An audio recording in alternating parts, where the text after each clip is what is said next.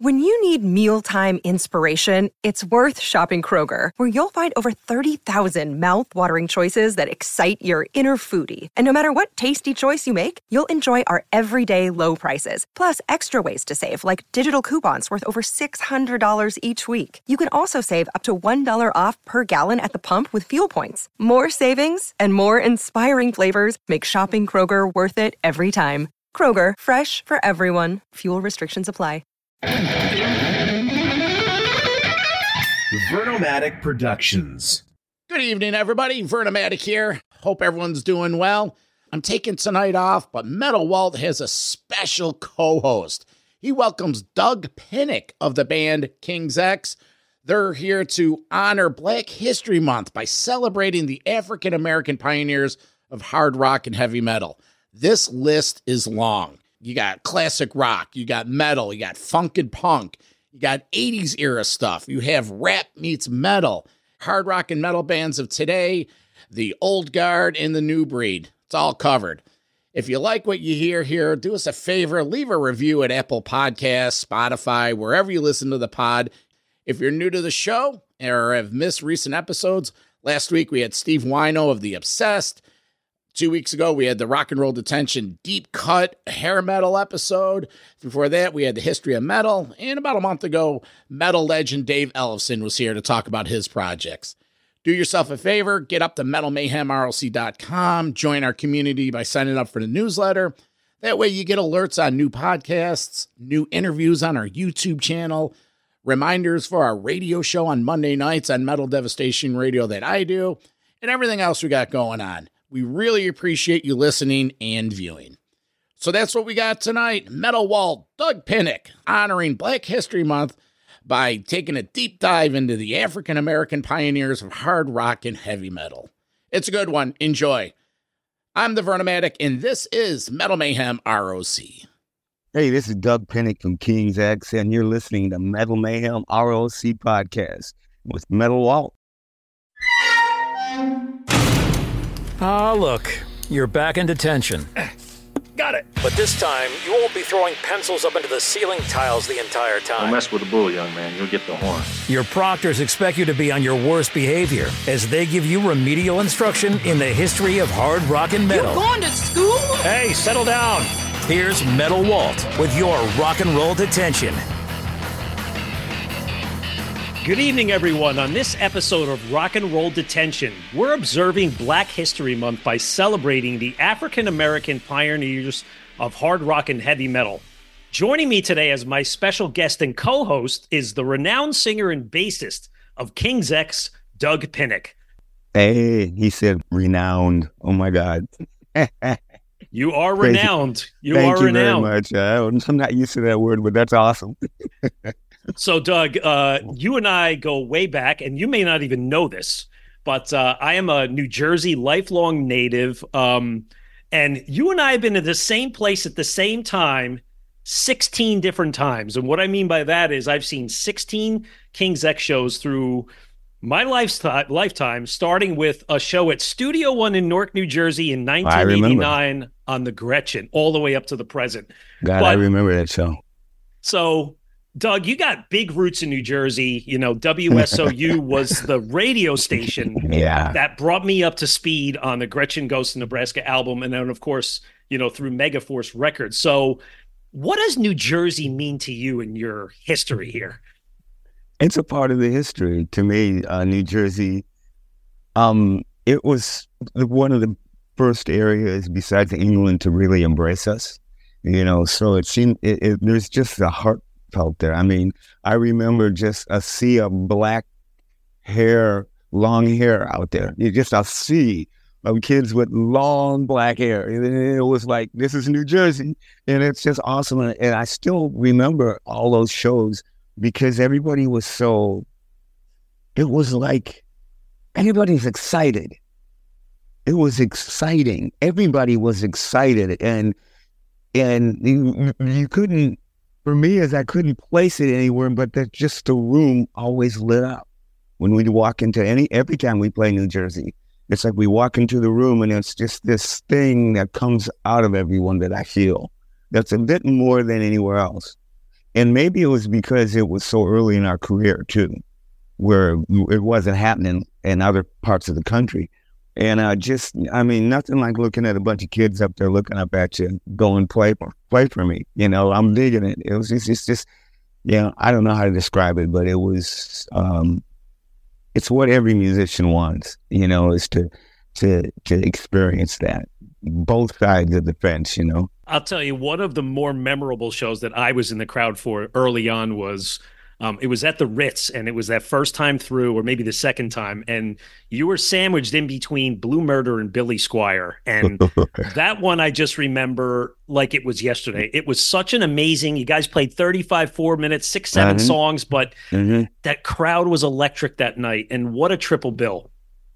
It was cool. When I happened to play for a half hour, 30 minutes, kind of pisses us off all the time. It's like all these people, back in the day, they love King's X and they want us to open for them and they want to be on the same bill with us. So we said, okay, let us open for you. And what happens? We get 3 bands and then there's King's X for 25 or 30 minutes in front of everybody.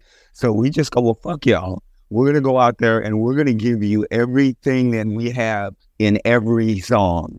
Then when we get done, we walk off and go, okay, we stomped your brains. Okay, see you later. And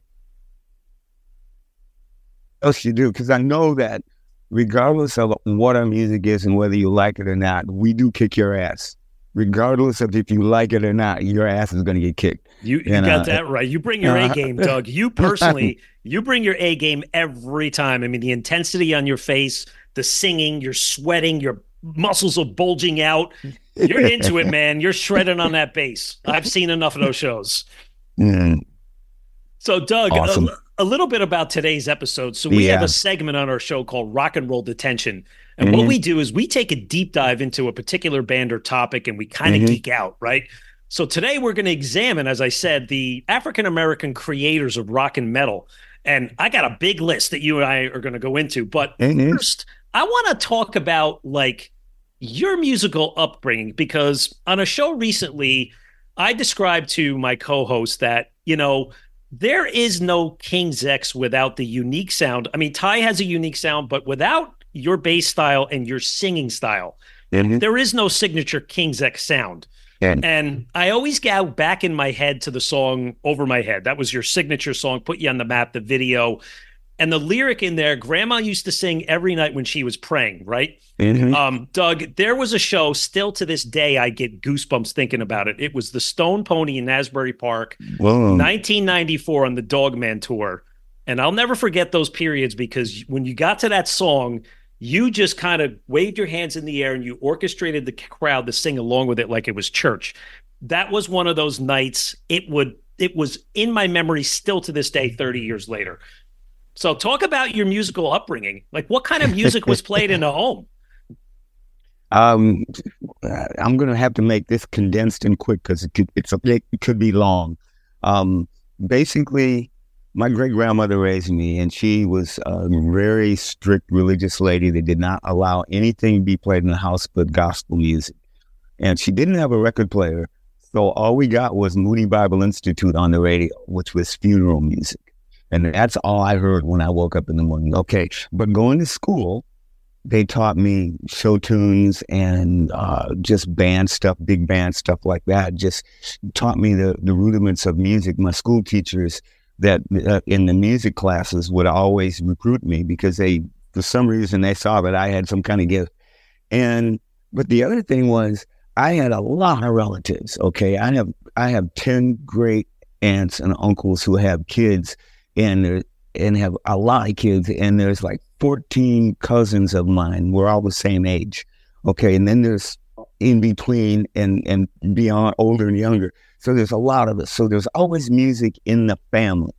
So I'd go down the road a little bit to my cousin's house, and they'd be playing blues, Muddy Waters, Lou Richard, stuff like that, because it was in the 50s, and the Chicago thing that was happening was when all the black folks came up from Mississippi and stuff like that, and Muddy Waters and all those blues players congregated in Chicago.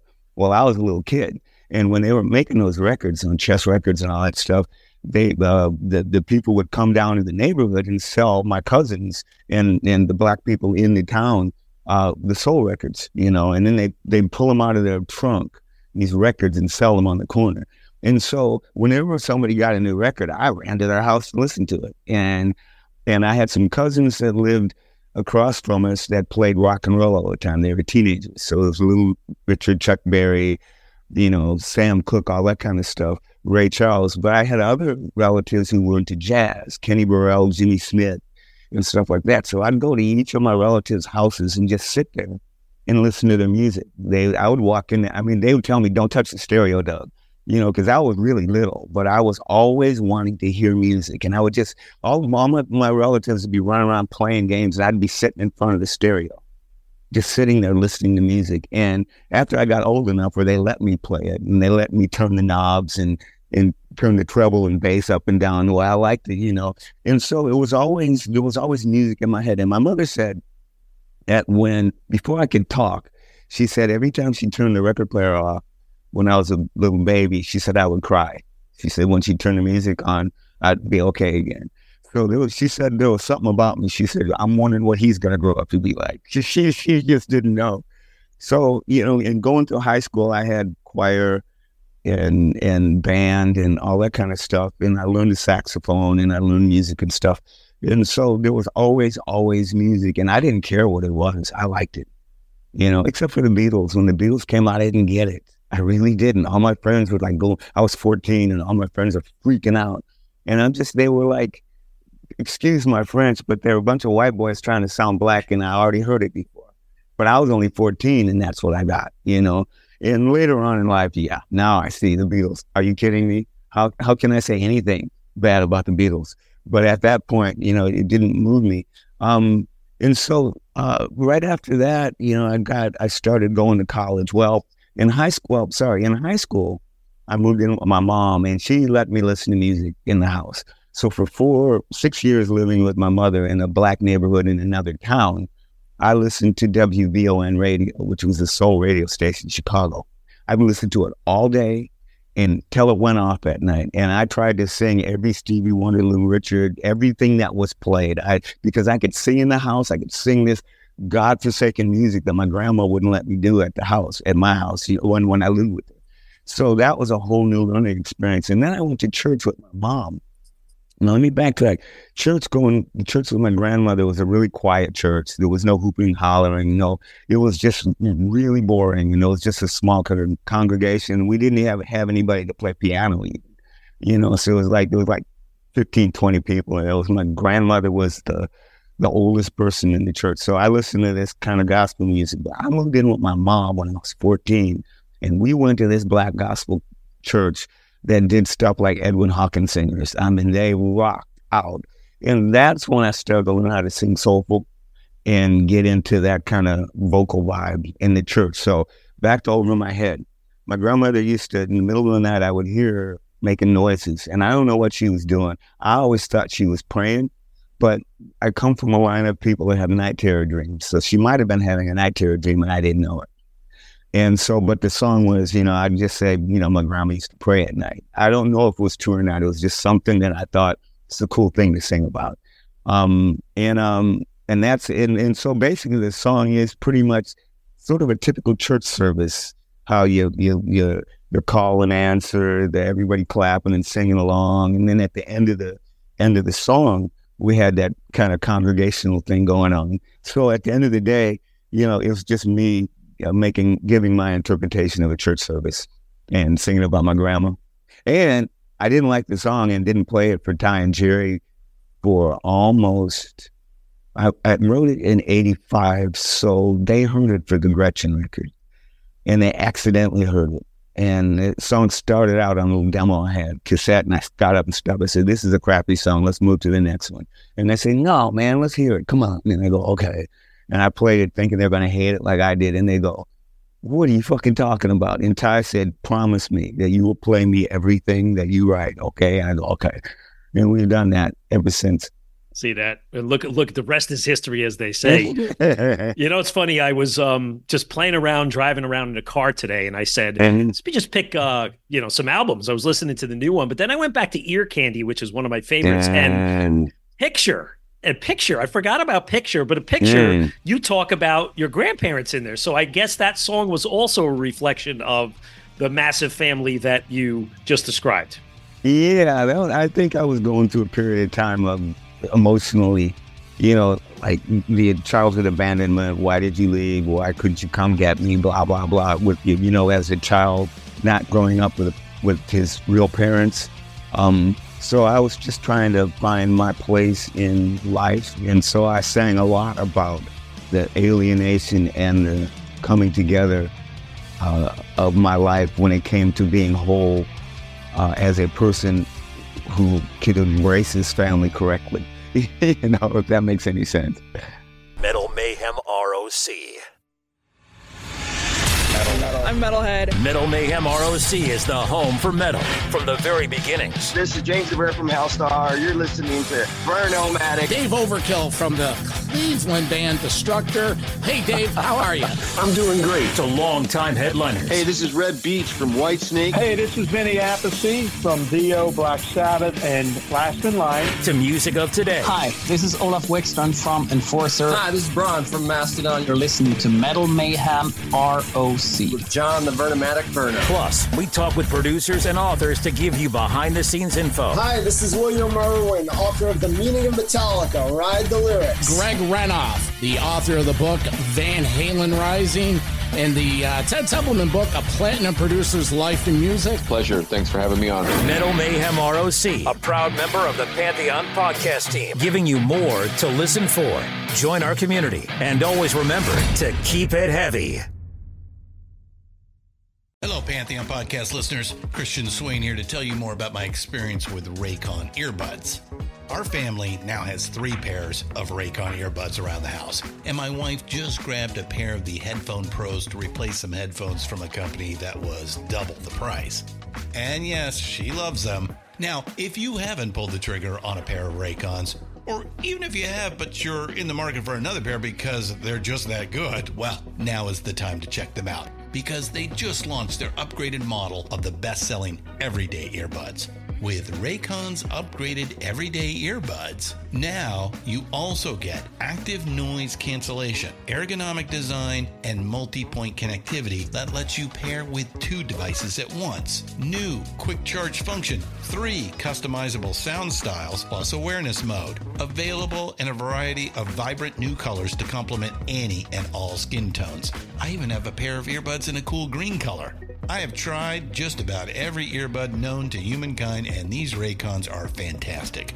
Seriously, if you've been wanting to check out Raycons, there truly is no better time. You're going to ask yourself why you didn't check them out sooner, and Raycon offers a 30-day happiness guarantee. So what are you waiting for? Go to buyraycon.com/Pantheon today to get 20% off your Raycon order, plus free shipping. That's right, you'll get 20% off and free shipping at buyraycon.com/Pantheon. buyraycon.com/Pantheon. Hey folks, Stefan Shirazi and Renee Richardson here from the Metallica Report. And we are proud members of the Pantheon podcast family, where the best of music and podcasts unite. We've got something pretty cool for you. We're giving away an exclusive Metallica merch package worth over $250. That's a whole lot of Scary Guys, skulls, M72, and other sought-after Metallica swag. And we've made it easy for you to win. Follow and share the Metallica Report, and you're in the game. Go to pantheonpodcast.com/Metallica, enter your email, and hit that button to be entered to win. And just like that, you're eligible for our monthly exclusive Metallica merch package. And guess what, rockers? You can enter every month, so just do it. And while we love our global brothers and sisters, the lawyers won't let us ship outside the U.S.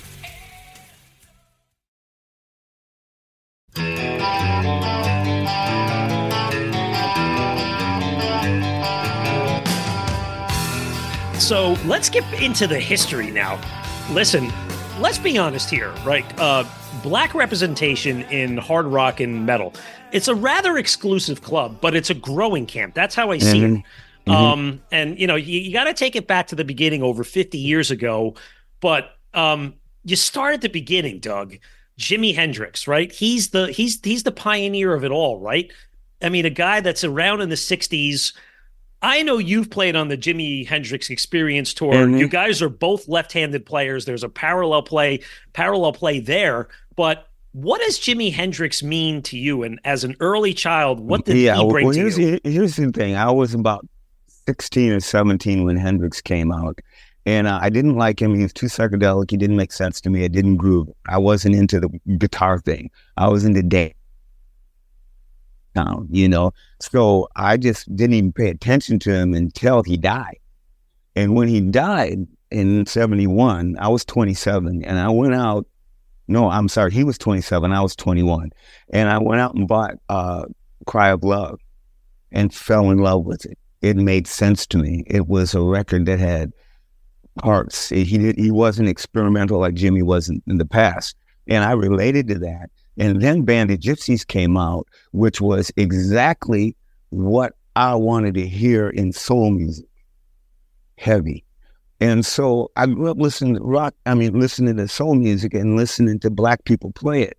And then all of a sudden, there came a time when, right around the time Jimmy came out, and there was Funkadelic and Mother's Finest. Well, no, Mother's Finest hadn't hit it yet, but the Barcades, a couple black bands decided to go for it. They turned the guitars up. They were all screaming. Jimi Hendrix wiped them out for sure. But there was this thing happening, and it lasted maybe 2 years. And I remember I was in heaven because I'm going, because I heard Led Zeppelin. Led Zeppelin reminded me of Booker T and the MGs without keyboards. Rock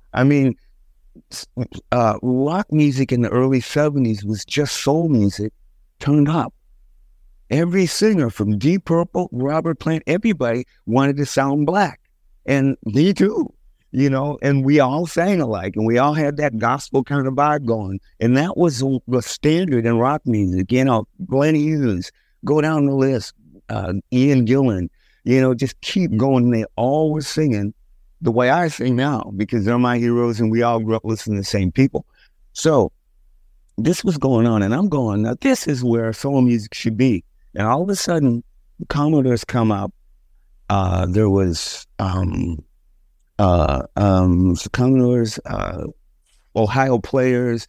We could just go down the list of that list of Earth, Wind & Fire. This list of bands that came out in like 72, 73 that went straight up funk dance music. And all of a sudden, that was a cool thing in the black community. Wasn't cool to play guitar no more. It wasn't cool. Jimmy, nobody cared about him. And they went on to play this. And I would read articles of bands in these funk bands that were huge. And almost every guitar player said, man, I want to shred like Ted Nugent. I really want to do my thing, but you just can't do it in this kind of music. So they gave up on it. So I never forgave them. That was my thing. To me, the black rock bands that are playing now from 70 on up till now that are all black, like Living Colour and bands like that, to me, they really held on to the truth of what was going on. It was like, it was merging. White and black were merging together to create this great music, and I feel like my black community let me down. Yeah, I still feel that way. But then, you have Mother's Finest. It's still gospel and rock, you can go down the list of bands like that. Even Funkadelic, when they came out, Super Stupid and Maggot Brain, hard rock. And then what comes out after that? America Eats Us Young, straight up disco. It was a year later. And I thought, America, what? I put it on and I sat there going, what is going on? There's no guitar. It was just, everything was changed. And it was really frustrating to me. And so I went out to do what I love to do is I wrote rock songs with soulful, I just kept doing what I did, what I like, and I still do that exact thing is I'm just trying to write this heavy soul tune that's got a little prog in it, a little twisted in it, and little make it interesting, But other than that, that's my heart, and it's hard to find that anymore either. Maybe that's why people go, King's X is that different because of that. It's like we're trying to play this type of music that's in our hearts that people have forgotten about or just kind of went under the radar. Sure. So going back to the 70s, another big one to me worth calling out was Thin Lizzy, right? Because you got Phil Lynott, I mean, he was half white, half black, but he was Irish, and he's from a British Guyana mix. But somebody like Phil, I mean, he wasn't just this singer of like one of the most popular bands that had hit after hit after hit, but he was a poet, he was a songwriter. He also was a bass player, right? So that's got to be somebody that you remember. So what about Thin Lizzy, Doug? What does Thin Lizzy mean to you? I will be honest to you. I didn't care about Thin Lizzy, and I didn't play any of their records except for Boys Are Back in Town and Jailbreak. I thought those were great songs. I felt like Phil Lynott was an incredible lyricist. Because he came from Ireland, seems like everybody from Ireland sounds like Van Morrison. So he was a young Van Morrison when he sang, and he, the way he ran his words together and he spoke this, and Van Morrison did that, and it, for me, it just didn't move me, but I watched everybody around me lose their minds, so I went along with it, and now, maybe about 5 years ago, I pulled out a live Thin Lizzy record and played the whole thing, because people say King's X reminds them of Thin Lizzy. And I played a live record by him and went, wow, I'm an idiot. Because it did. It was like, yeah, we're their little brothers. I thought about it. I saw the similarity. The thing about Phil Lynott was, it's I would say, you can call it racist if you want from my point of view, but Phil I didn't consider him a brother in a sense of musically, because he didn't grow up in the church. He didn't grow up in America. He didn't know those sensibilities. He had another thing that he brought to the table, which I didn't understand. The Ghana thing, he was half black and half white, but he didn't have that gospel thing in him. And that's what I always gravitated to when I listened to rock music. So Thin Lizzy was a whole nother thing. And the other thing about it is, just like I look at myself, I'm the only black guy in the band, so I don't consider us really legitimate when it comes to black rock. But when a band that's all black, or like got most of the members are black, there's a thing that I hear in them. There's these little nuances and pickups that black people know because we grow up around them, and it only can happen if almost the whole band got that sensibility. Like when I put this record out with Eric Gales and Thomas Pridgeon, it's the first time I ever played with two black people as a three-piece band. And there were nuances that I did that they knew that I've never been able to get white guys to feel or hear, because they grew up from the church thing. And I was going, wow, it's like, I get it now. And I smiled about it, and I saw the difference, and I saw the beauty of how when we bring it all together, we create a whole nother thing, which is cool too. That's why I don't discredit white people in a black rock band, because Mother's Finest is probably one of my favorite bands, and the drummer was white and the guitar player was white. And but the singer and both singers, they brought church to it, and everybody picked it up, and they did it. It was awesome. There's another band in like 72 or 73 called the Sheiks. They're a black guy and all white band. Probably my second favorite band in the world. I'll send you links. They never got a record out. They never went anywhere. And to this day, I think that I try to emulate what they did to me. They brought me to church funk and hard rock harder than any. I went to bars to see them. They're like, small group of people, and they would just give it to you in this little club. And this singer was like, you get on piano like there are keyboards like he was in a gospel church, and start playing this gospel kind of vibe. Then the band would kick in with this just funk rock thing, and he'd get off the keyboards and get up and sing. And he had this thing on, and he was like Mick Jagger and Tina Turner all in one, black dude. And it's something. I wish you could. I will make sure you get to hear this band. Okay, all right. That sounds great. So yeah. I got a trivia question for you now. I did my research, and this was new news to me for this episode. But I found through searching online that there was the first all-black member heavy metal band came out of Cleveland. They were named Black Death. They only put one album out. They came out 1984. Right. But Doug, I listened to this album this week online. It's just a perfect metal album from that era. And it's just, you don't have to look at the color of their skin. It's just thrown in there with tons of evil, Satan, death references. It's heavy metal in its finest. That's what I loved about that record. When I listened to it, I'm going, this is the whitest black band I ever heard of. I'm going, wow. And it was like, and I thought, and they're from Detroit.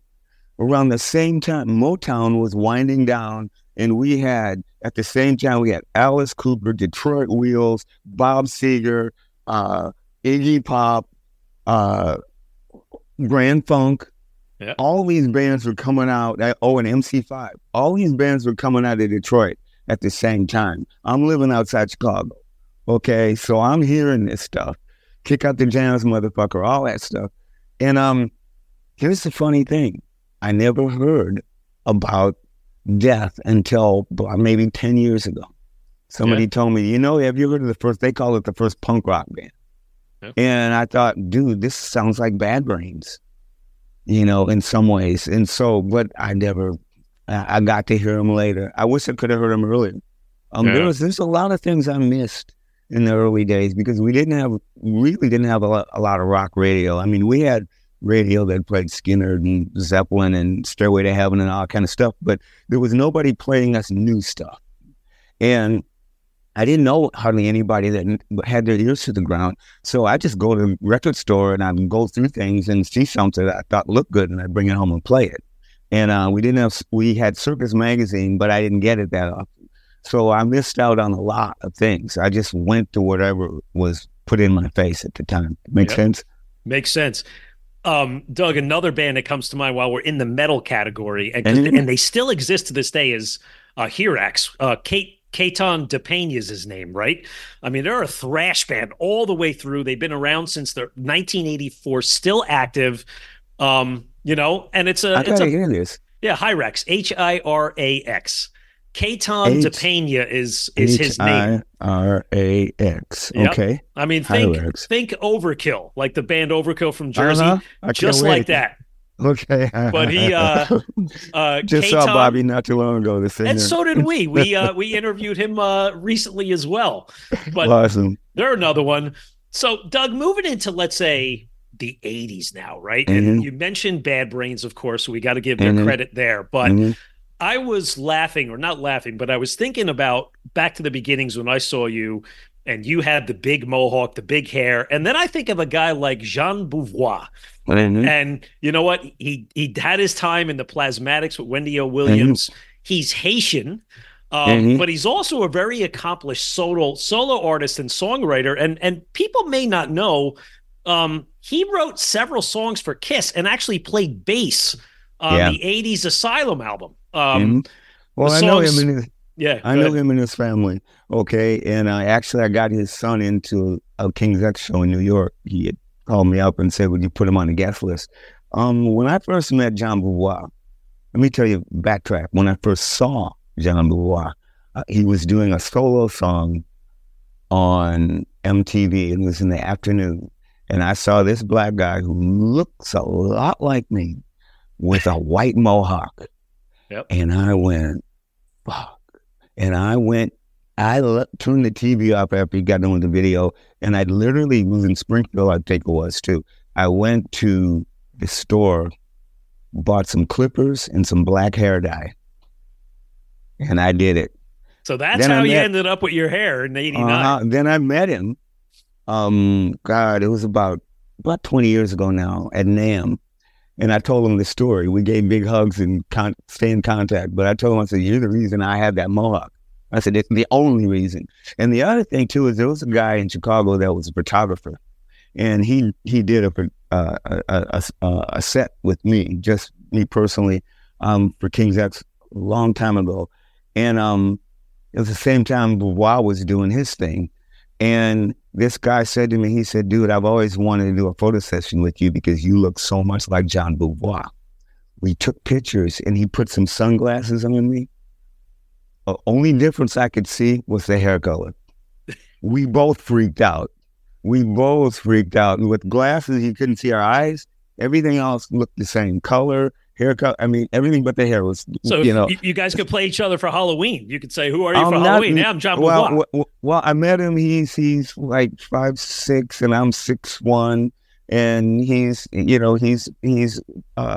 I'm 135 pounds. So the two of us, he's gained a little weight, not a lot, but I mean, he's bigger than us. So it's like, no, we couldn't do it ever. We don't come close. That's funny. Bless his heart. So Jambu, God.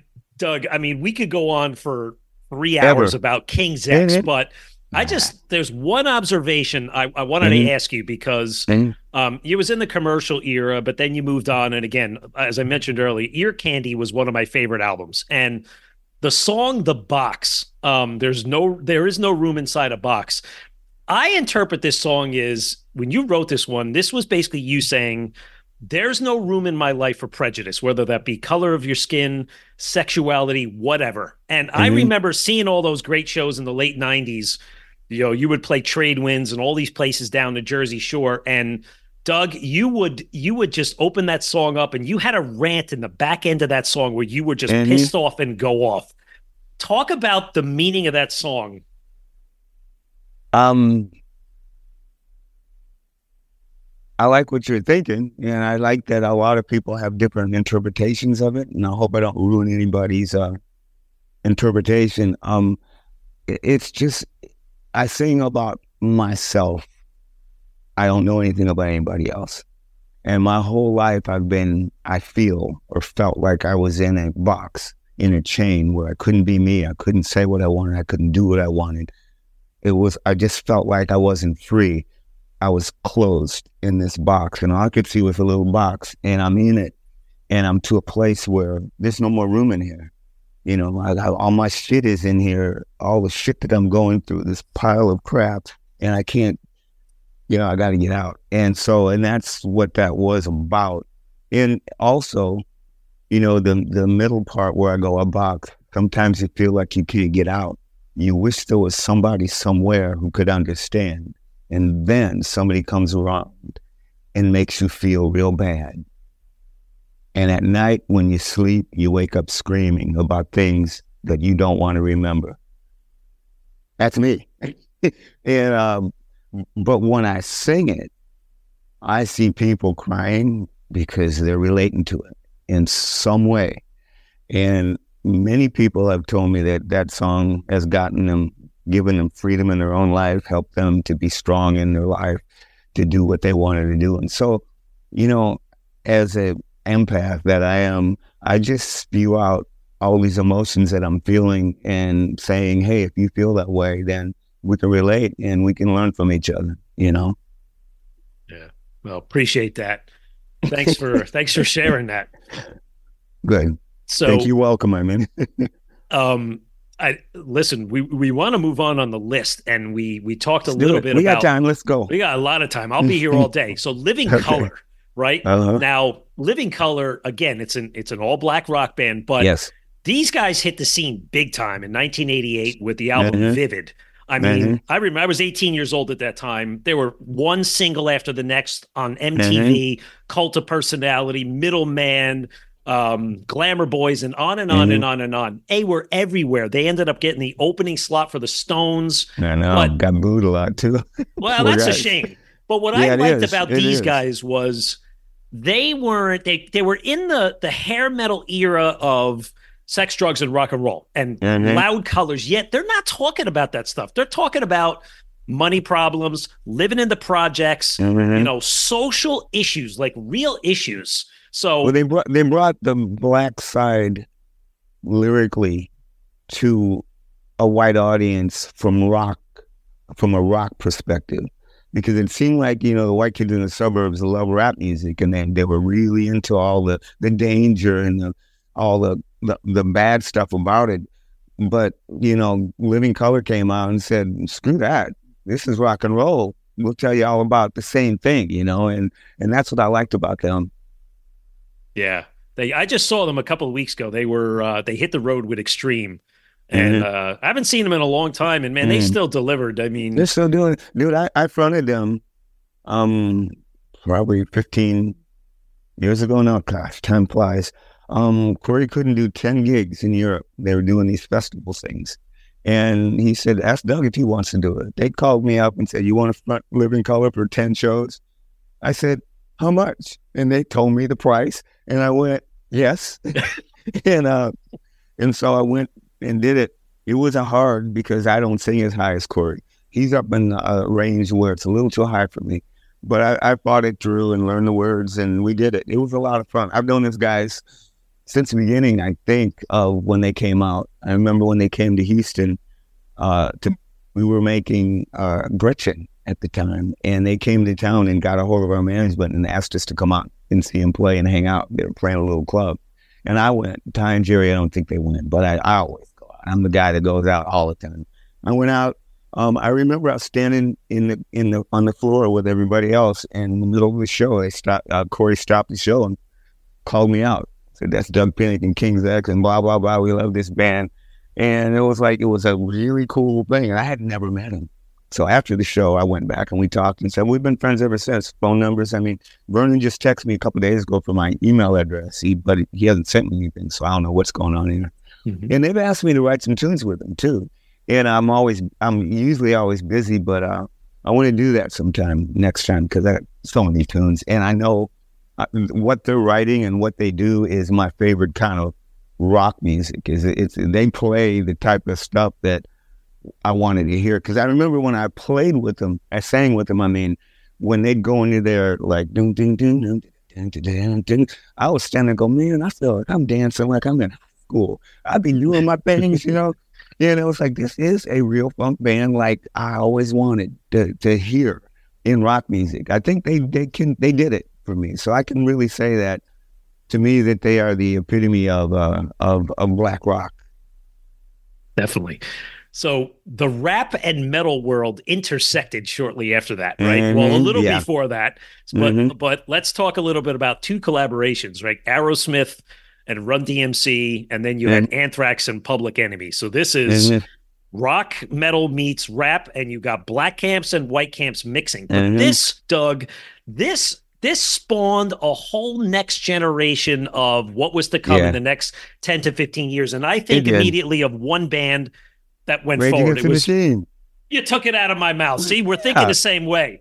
But talk about these collaborations and, that time of your life and what this meant to you. Oh, man. There's a lot of emotions going on. I know Tom, I know the band. In fact, I'm doing this curator thing next week where I have friends come in and play, and I asked Tom to play Jailbreak with me, but he can't. He's out of town.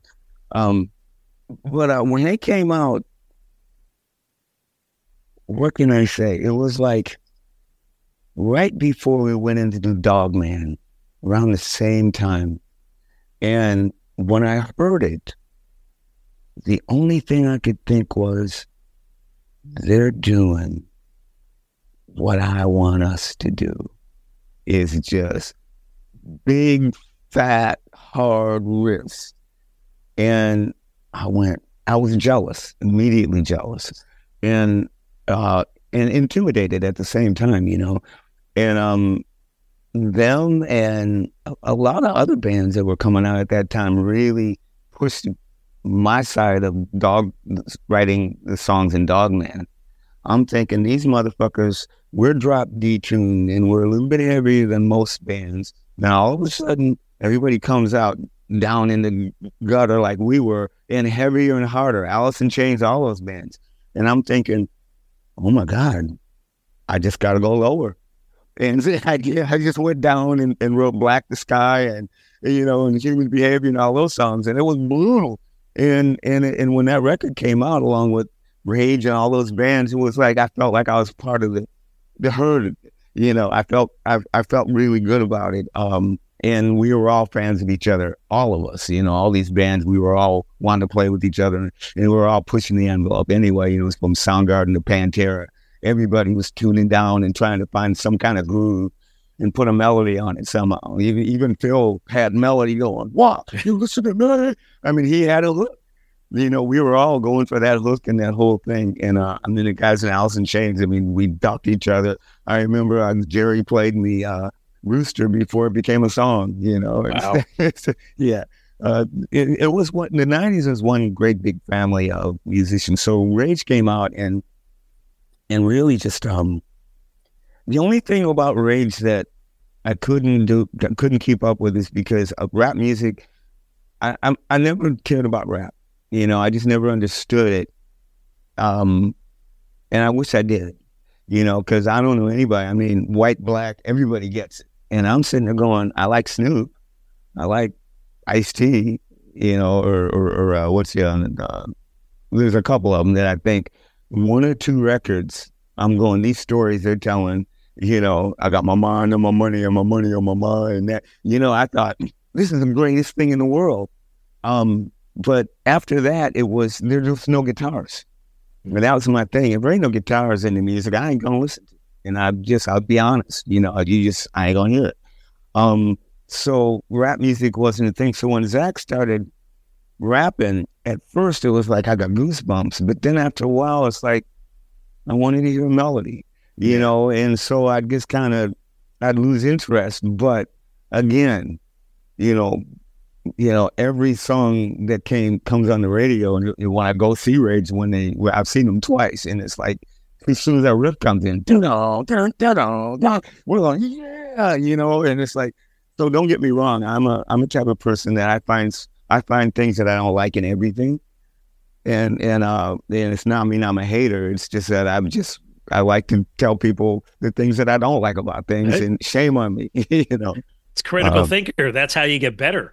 But yeah, true. Doug, I mean, but even going back to, let's say, the Anthrax Public Enemy collaboration on Bring the Noise, I mean, I was in Madison Square Garden on the floor on that, Thrash of the Titans tour, where those guys came out at the end, and it was just sick. Oh, sick. Don't get me wrong. When they put that out, I thought this is where it should go, because you got great rappers, you got a brass band, and it worked. And I'm thinking, this is where we need to go with it. And I think it did head that way in so many different ways. Yeah. So there's all these little things that spawn so many little things, you know. I mean, all of our bands spawned something. You know, and it was I love being a part of the fabric. You know, you do this, somebody follows that, somebody does that. You know, it's just, we just keep throwing back and forth at each other.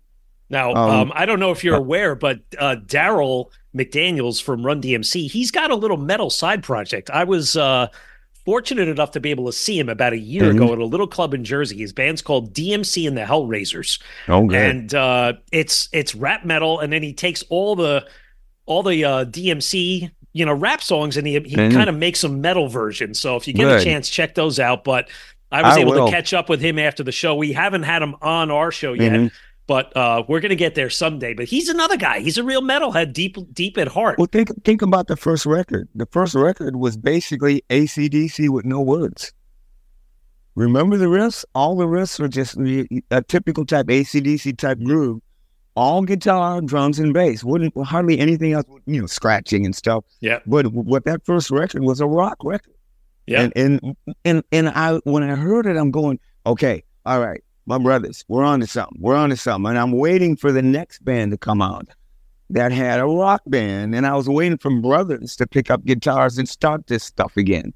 And nobody picked it up, it seemed like. And I'm going, oh, man, what do we got? We rappers got to get white guys to play rock music so they can rap over it, you know? But, you know, that's just my frustration. At the end of the day, it's done what it's done, and it's been a great thing, you know? So whether I like it or not. Well, here's one. We're talking about rappers. Ice-T and Ernie C come out. And they come out under a brand new band, an all-black speed metal band called Body Count. And I got them. I buy them all. The new record is amazing, isn't it? The latest one, I was like going, dude, you got this. I mean, it was like really, really good. The band, the words, everything. Because I did a thing with Ice-T, I get the names so mixed up. Yeah, him. Beauty and Chaos. this group, we did this thing where he did the rapping in it, and I played bass and sang lyrics in the song. You could look it up and find it. Zach Wow played the lead in it, and the head guy that put it together, Michael, forget his last name, he's a guitar player. He runs Schecter Guitars, and he has this little group called Beauty and Chaos, and he asked us all to play on it. And it's a really cool song, so you gotta check it out. Oh, definitely. But I mean, I remember back then though, going back to the beginning when Cop Killer was released, the stamps all over the tapes. I mean, it got the attention of the national media. I remember, President Bush and Dan Quayle were like going up there making statements saying this is inappropriate. I mean, I can't even imagine that now, right? No, not now. But back then, why did everybody go buy it? Because of that. Dude, they were saying what black people wanted somebody to say, and they were saying what white kids wanted to hear.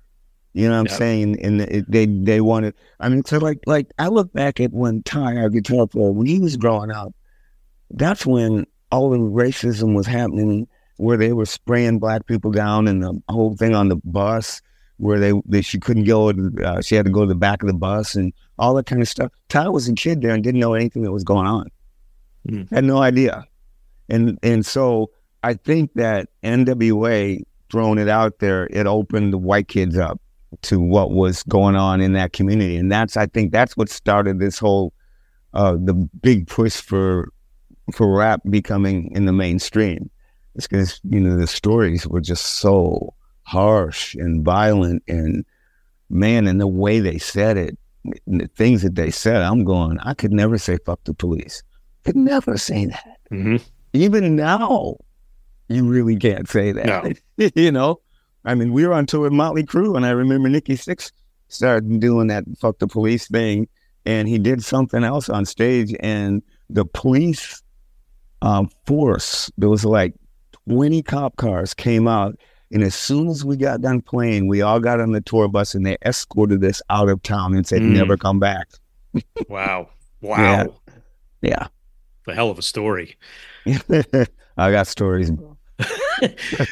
So, Doug, in the bringing us up to speed, let's say, to the last few years, or let's say the present day, right? So I'm just going to name a bunch of artists, and then we'll talk a little bit about them, right? So you got Derek Green from Cleveland. He steps into some big shoes in the band Sepultura. They're an all-Brazilian thrash band. The Cavalera brothers leave. Derek comes into that band being an African-American man, takes over. He's been there a long time. And you touched about Alice in Chains before, but William Duvall, I absolutely love him. But you talk about tough shoes to fill. Lane Staley was a legend in himself. The band went dormant forever. Then Jerry comes back with Will. And granted, Will came from Jerry's solo band because I had seen him a couple times. But here comes Will. He's about 6'4". He's skinny as a rail with boots, this giant afro and sunglasses. But he sings like an angel. Talk about Derek and Will. What's your impressions of those guys? Derek, I love what he's done with Sepultura, and he's the only guy that could have took that place. It's sort of like Bon Scott and what's his face, singer for AC/DC now, Brian Johnson. Brian. To me, it's like I love both of them. I miss Igor's voice, and some of the old Sepultura stuff that is dear to me. But when he stepped in, it was like if LeJean from Seven Dust walked in there and grabbed that mic, he gave the bigness to the voice. And I think he does a great job. I know the guy, and I love him to death. And William had a band called Mad Fly, and they opened for King's X in 90, I think it was 89 and 90 in Birmingham, Alabama. So we've known him forever. And I remember when he joined Alice in Chains, and I'm going, that's William? I didn't know he sang like that. And because they were all, the Mad Fly was an all-black rock band, but they did stuff like Bowie. It was way out in the left field, and it was so cool. Ty and Jerry loved them, and I think they broke up and they never got a record deal. So, there's the thing about black rock musicians is we all know each other because there's only a handful of us. We all know each other, 24/7 spies. I talk about those guys, and they're good friends of mine. I've sung on their records, black rock. Anyway, so I don't know where I'm going with this, but no, I know, but you're right. It's like we said, it's a fraternity. It's a small exclusive club, a growing club. I mean, you have one of my favorite bands that they're not new anymore, but they're still considered newer. Would have been Killswitch Engage. You had Howard Jones, and I mean, talk about a heavy band. They were contrast in color. I mean, they still are. It's dark and heavy, and Howard up there, and then he just brings this beautiful, colorful rainbow voice out with, these songs like A Bid Farewell, Rose of Sharon, This Is Absolution, My Curse.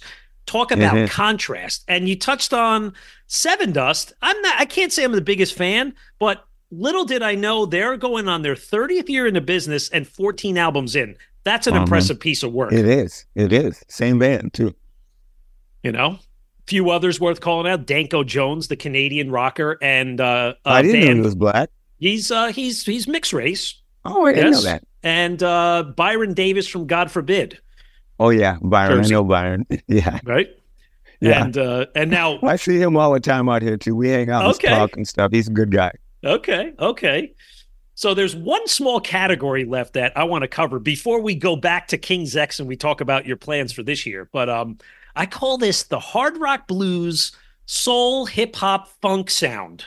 And there's the old guard and then there's the new breed. So the old guard, of course, is Lenny Kravitz, right? This guy is Grammy Award winner. He's like, he's just pure rock star across the board, radio staples. But then I feel like his disciple that's coming out now and spreading his wings and coming of age is Aaron Jones out of Seattle.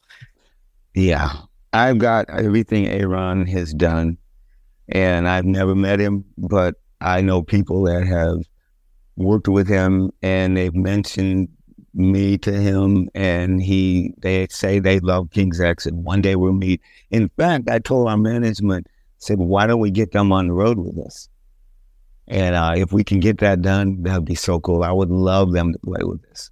I love Aaron. It's so refreshing. He's young. He's a great guitar player. Jimi Hendrix and the grunge sound. He keeps his roots from his town, but there's heart. He has heart. Oh, yeah.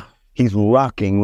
This is, board up your fucking windows, we're going to break down your fucking doors. I'm going, Jesus, this is a black guy playing rock music, singing this violent rock song that wasn't like we're going to hurt you, but we are the baddest shit you ever heard. Listen to this. And when they go into the riff, and it's raw, and I'm going, I'm in. I am in. I don't care. I turned that shit up and I says, okay, give me what you got. And I had that EP and I listened to like 3. It was only 4 songs and I played the shit out of it. And when he says, he's a child of the state and his mother left him when he was a child, I related, and I was going, my God, this guy, no wonder he has a lot of pain and turmoil going through him.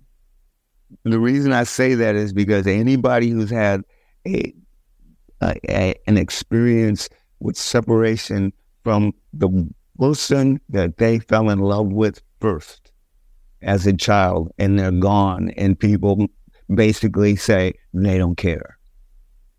It breaks you down, and that's a lot of the drive that I've done, and I can't speak for him. But those are the things that pushed me. I went out into the world to just do what I do because I didn't want to feel the pain from the past. And the only way I could get through it is to sing about it. And luckily I had people out there who listen. Yeah. And I feel that way. I feel that way about him, and I could be completely wrong, No, you're probably right. So Doug, we want to get into King's X for 2024, but first, two listener questions have slipped through the chain. So I have to ask you two listener questions. Uh-huh. All right. So the first one comes from Jason Bernenko of New Jersey, who is a gigantic Pearl Jam fan. And he says that you have ties to the Pearl Jam camp. So he wants to know, how did that happen? And did you record material with them? And did you play live with them? Like, what's your ties to the PJ camp? Yeah, there's all that stuff kind of. I met Jeff when King's X was making, I think, the Gretchen record, or maybe a little before. Jeff became a King's X fan on the first record, and he's a guy that likes to travel around, and Mother Love Bone was about to make their first record. And he would fly out to New Jersey and hang out with us when we were there at Metal Blade or Megaforce, doing our thing. He'd just fly out and be with them, and we'd go out and have dinner. And one time he even invited me out to hang out with them when they were making the Mother Love Bone album. So we go way back. Then when Andrew died, they started Pearl Jam, and it was Mookie Blaylock. And Jeff sent me this cassette, and it said Mookie Blaylock on it. And he said, "This is my new band. Tell me what you think." And he played me the demo of Pearl Jam. I wasn't crazy about it as much as when I turned it on the other side, it said Temple of the Dog. And I played Temple of the Dog, and I'm going, who the fuck is this? And I need to stop singing and give up. And it wasn't until a couple of years later I found out who it was. It was Chris and all those guys. And, you know, I knew them all, but I didn't know. And I didn't text him back or write a letter back to him and say, who's that band? I just answered about what he, you know, I said, the band sounds pretty good. And that's why I left it. And then the record came out, you know, and I buy it, and I open the back of it, and it says at the beginning of it, thanks to Doug Pinnick, and then a whole list of other people. And I'm going, whoa. And now, you know, it just shocked me. And we just kind of, our lives just kind of were always in contact with each other. So when they started out, I remember I went to see them as Mookie Blaylock opening for Alice in Chains in a little club in Tacoma, Washington. The club had about 20 people, and me and Ty and Jerry were there. They had just come to see us play. We had opened up for AC/DC. So they came and saw us play. Then they got backstage and said, come see us play, because I knew Jeff. So we all went down, and I watched them play. First time I think I saw Alice in Chains, but I knew the guys from Alice in Chains because they gave me their demo before they got a record deal when we played Seattle. I know, we go way back, all of us. So back to Pearl Jam. So Pearl Jam blows up, and all of a sudden, I remember they used to say, we can't wait to open for you guys, Alice in Chains and Pearl Jam. They'd always say, we can't wait to open for you. Well, we opened up for Pearl Jam. They just blew up, and they blew us out of the arena. So they asked us if we'd open up for them, and we did, and we toured with them for a short period of time, and it was some of the greatest times I had with those guys in the prime of where they were just doing those 3-hour shows and just jamming out, and Eddie was jumping off of rafters, and it was just a great time of hanging out. And I got to sing. What is it? There's a song, I can't remember the name of it, but it's if you find the live Pearl Jam record, there was a live broadcast in Atlanta, Georgia, and they bought license for everybody to run the show free, ham radio and everything, and they played a live show, and we played it with them. Mm-hmm. And I sang a song with Eddie, and Jerry played percussion on this song. And we traded our verses. Policeman, it's called. And we had a lot. So you know, we go way back. That's kind of the story. We stayed in contact. And then one other thing, Jeff called me up and said, let's do a side project together. And I go, sure. So I flew out to Montana, where his house and studio are. And Mike McCready showed up, and me, him, and Richard Stewart, who played drums, and Jeff, and we made a record, Trace Mountains. Okay. I played guitar, Jeff played bass. Me and Mike McCready played guitar, and it was so much fun. So yeah, that's the history. There's more, but that's the gist of it. That's a great long history. Appreciate that. So now here's the second listener question. So Dave Utz wants you to comment about your collaboration with Bruce Franklin from Chicago doom band Trouble and the CD Supershine. Bruce, dude, when I first heard Trouble, to me, they were the original doom rockers, okay? There was nobody doing what they were doing. It was like this Black Sabbath little brother 20 years later, and it was like the next generation of fat, thick doom rock. And I bought those records like crazy. And one day, Trouble played. This was the second time I saw them. They played in Houston, and I went up and met Bruce and the rest of the band. And they, again, we're all fans of each other. So it was so cool just to be embraced in it. And we just started talking one day and said, hey, let's do a project together. So Bruce flew down to Texas, and I had a recording studio for like a year. And we went into my studio and made the record. Jerry played drums on it. Some reason Bruce wasn't happy with Ali, who was playing drums on it. And so he literally told him, we're going to get Jerry to come in and do it. Broke Ali's heart out. It was like a weird situation. But Jerry came in and played drums on it. So yeah, Bruce wrote all the music and I wrote the lyrics. Bruce has a way of playing that he doesn't go outside the box. It's there. What you hear from Bruce is like AC/DC. It's perfected into this thing.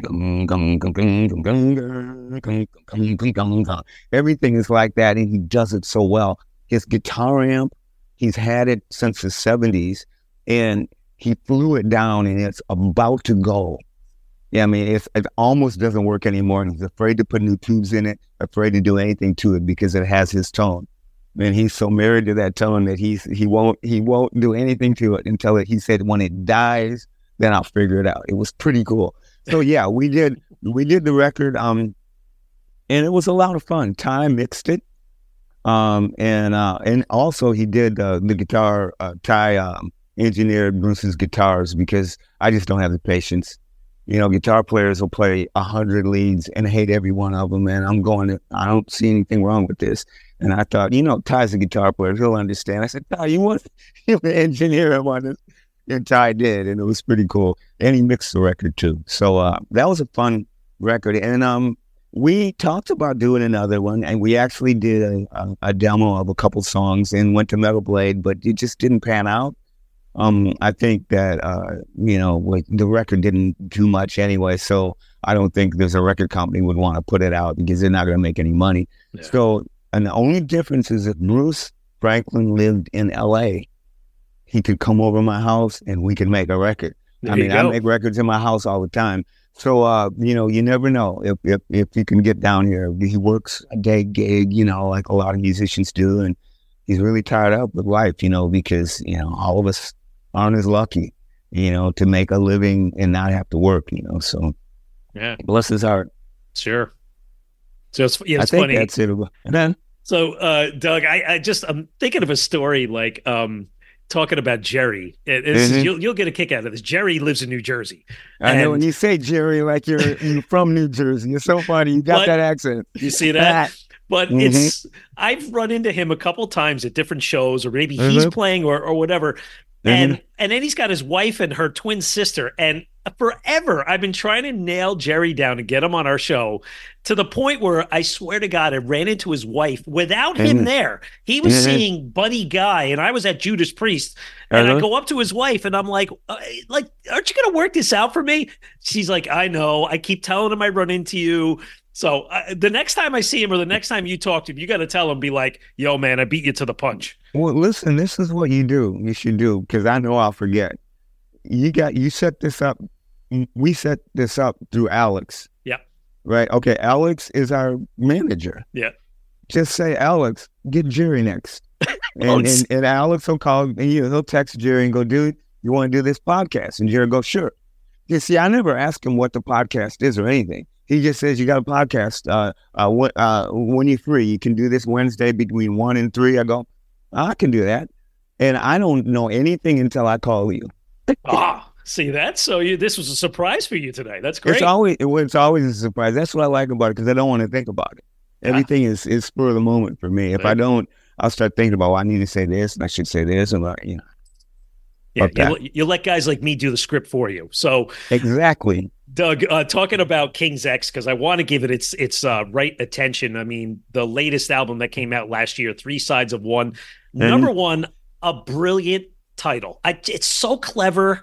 The album art is perfect. It's the trifecta of the members, but you're one unit. Just brilliant job. But my favorite tracks. Nothing But the Truth, Give It Up, Watcher, Festival, and Swipe Up. Those are my 5 favorites. Was spinning it today. How's the album been going for you? And talk about touring. You got a date coming up by me. You know damn well I'll be in Jersey. We'll have to hook up. Absolutely.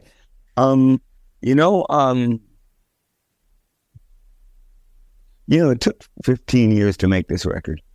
And I don't know how to, I look at it this way. It's like when you had 10 kids, that last kid, you let the older brother and sister take care of them while you sleep, So it's just another record to me. I put my heart into it. We put our love into it and life into it. And also, we spent time on it. I had probably 40 songs written since then, and put out 2 solo records and 2 PGP records and 3 KXM records. And so the guys are sitting at home going, we don't think we got anything to give the people, that we can't up the ante any. And that's how everybody felt. It was like, we've already done everything. Anything else we do now is just a character of ourselves, but we didn't want to do it. And so I just patiently waited, but I said, I got to go do my thing.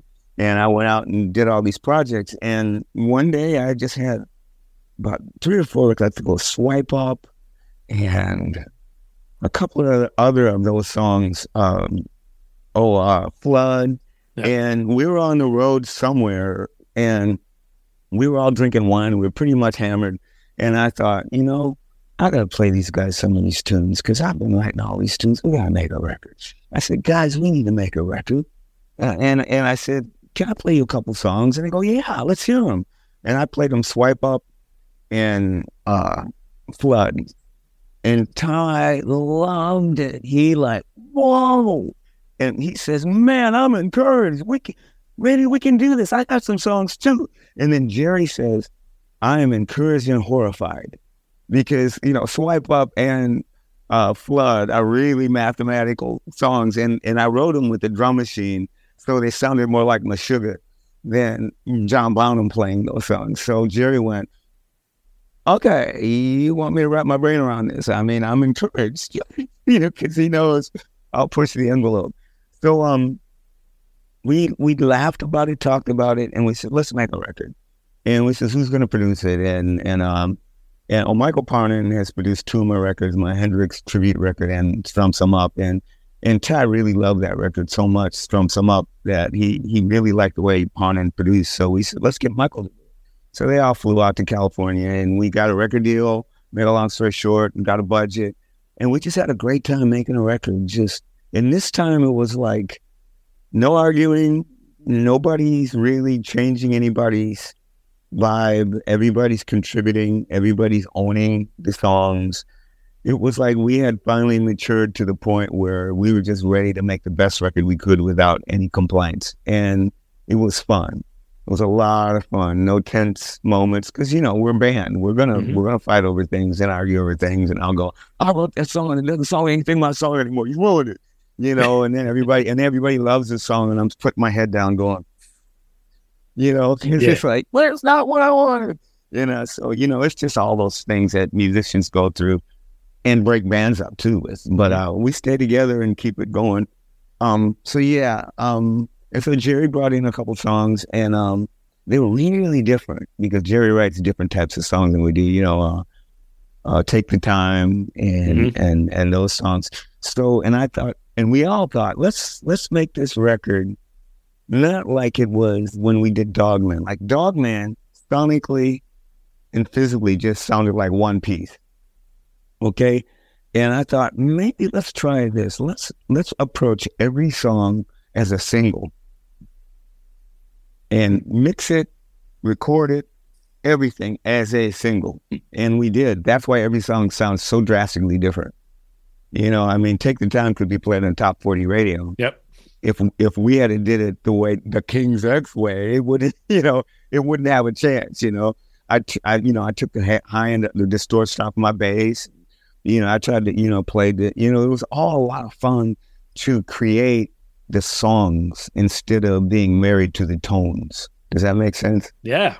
And it even definitely makes sense. Yeah, Ty's signature guitar sounds they pop in and out on this record, but Michael took all kinds of different guitar sounds and mixed them in with Ty's sound. So it just gave the record a big variety of I guess, of things to listen to. You know, next record be different again. We'll figure it out. So when you get out on the road, I mean, I've seen the set list from last year, and it was unfortunate I didn't get a chance to see it last year because it fell on the same weekend as when Metallica came through. But bless your heart. You got a show coming up in Newton, New Jersey. It's only about a half hour from me. I would love to have a beer, a glass of wine with you, meet you, Doug, for the first time in person. But it's also we Gretchen. We can do that somehow. We can figure that out. All right, we'll work that out. It's also Gretchen Goes to Nebraska. I was looking at it. It's been 35 years since that album came out. I'm always curious, any thought to ever getting on the road and maybe doing that one complete or showcasing 4 or 5 songs you haven't done in a lot of years? I suggested that about 10 years ago. But here's how I would like to do it, only because I can't, I don't know about Jerry and Ty, but I can't sing those things. I can't do that anymore. Okay. But we have a friend of ours named Wally Farkas, who would be the other guitar player in the band. He's Ty's best friend and one of my best friends. And this guy plays better than all of us. And he's the guy that could, so we would get 2 guitar players, Ty and Wally. We would get about 5 or 6 backup singers to sing the harmonies with Ty and Jerry. And we'd have to tune everything a little lower, and I would see if I could make it through. You know, maybe with a little help, make it lights, screen, make it an evening with King's X and friends doing Gretchen, and only in like maybe 5 major cities. And it's an idea that may happen.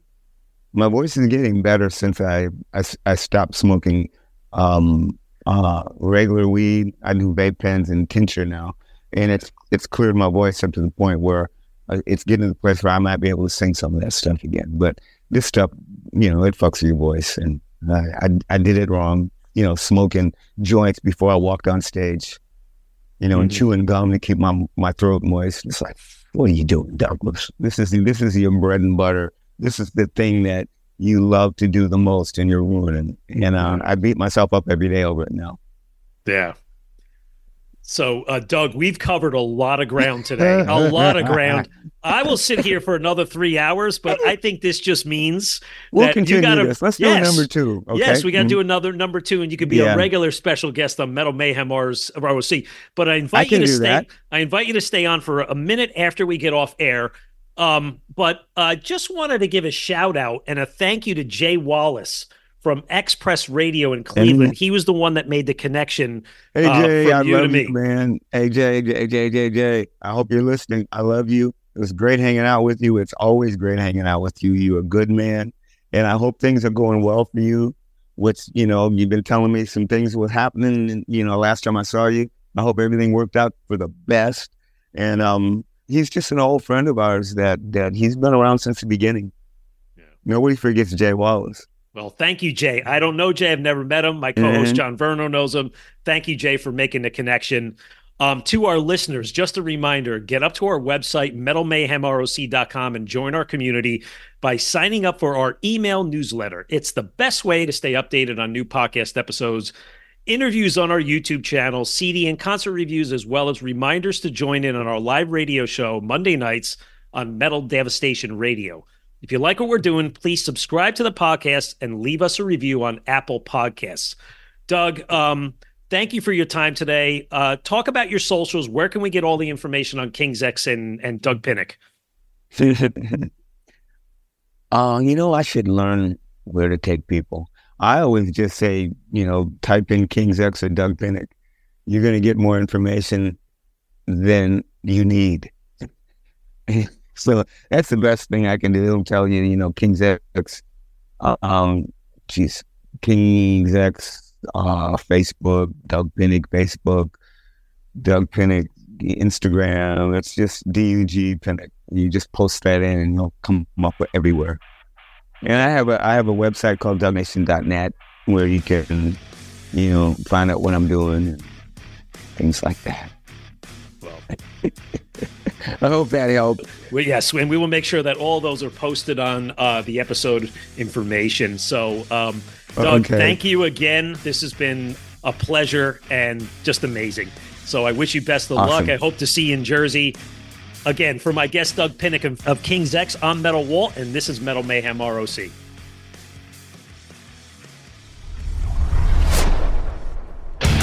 Metal for life. Thank you for listening to Metal Mayhem ROC. Check out our website at metalmayhemroc.com for information on podcasts, archives, links to all our live radio shows, and all sorts of info. Please like, follow, and share with everyone, even your non-metal friends. And always remember to keep it heavy. It's NFL draft season, and that means it's time to start thinking about fantasy football.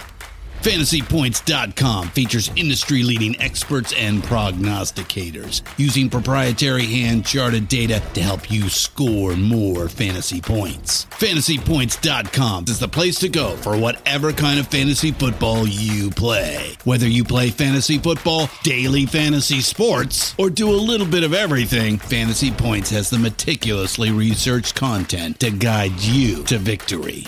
And why wait for the fall? Fantasy Points also covers the new spring football league, the UFL. Join the guru, John Hansen, Scott Barrett, Joe Dolan, and other massive names in the fantasy football universe with an exclusive offer. Use code Pantheon for 15% off any Fantasy Points package, including the all-in package, with access to every article, tool, and data nugget that Fantasy Points has to offer. That's FantasyPoints.com and code Pantheon for 15% off at Fantasy Points. FantasyPoints.com, code Pantheon. Score more fantasy points.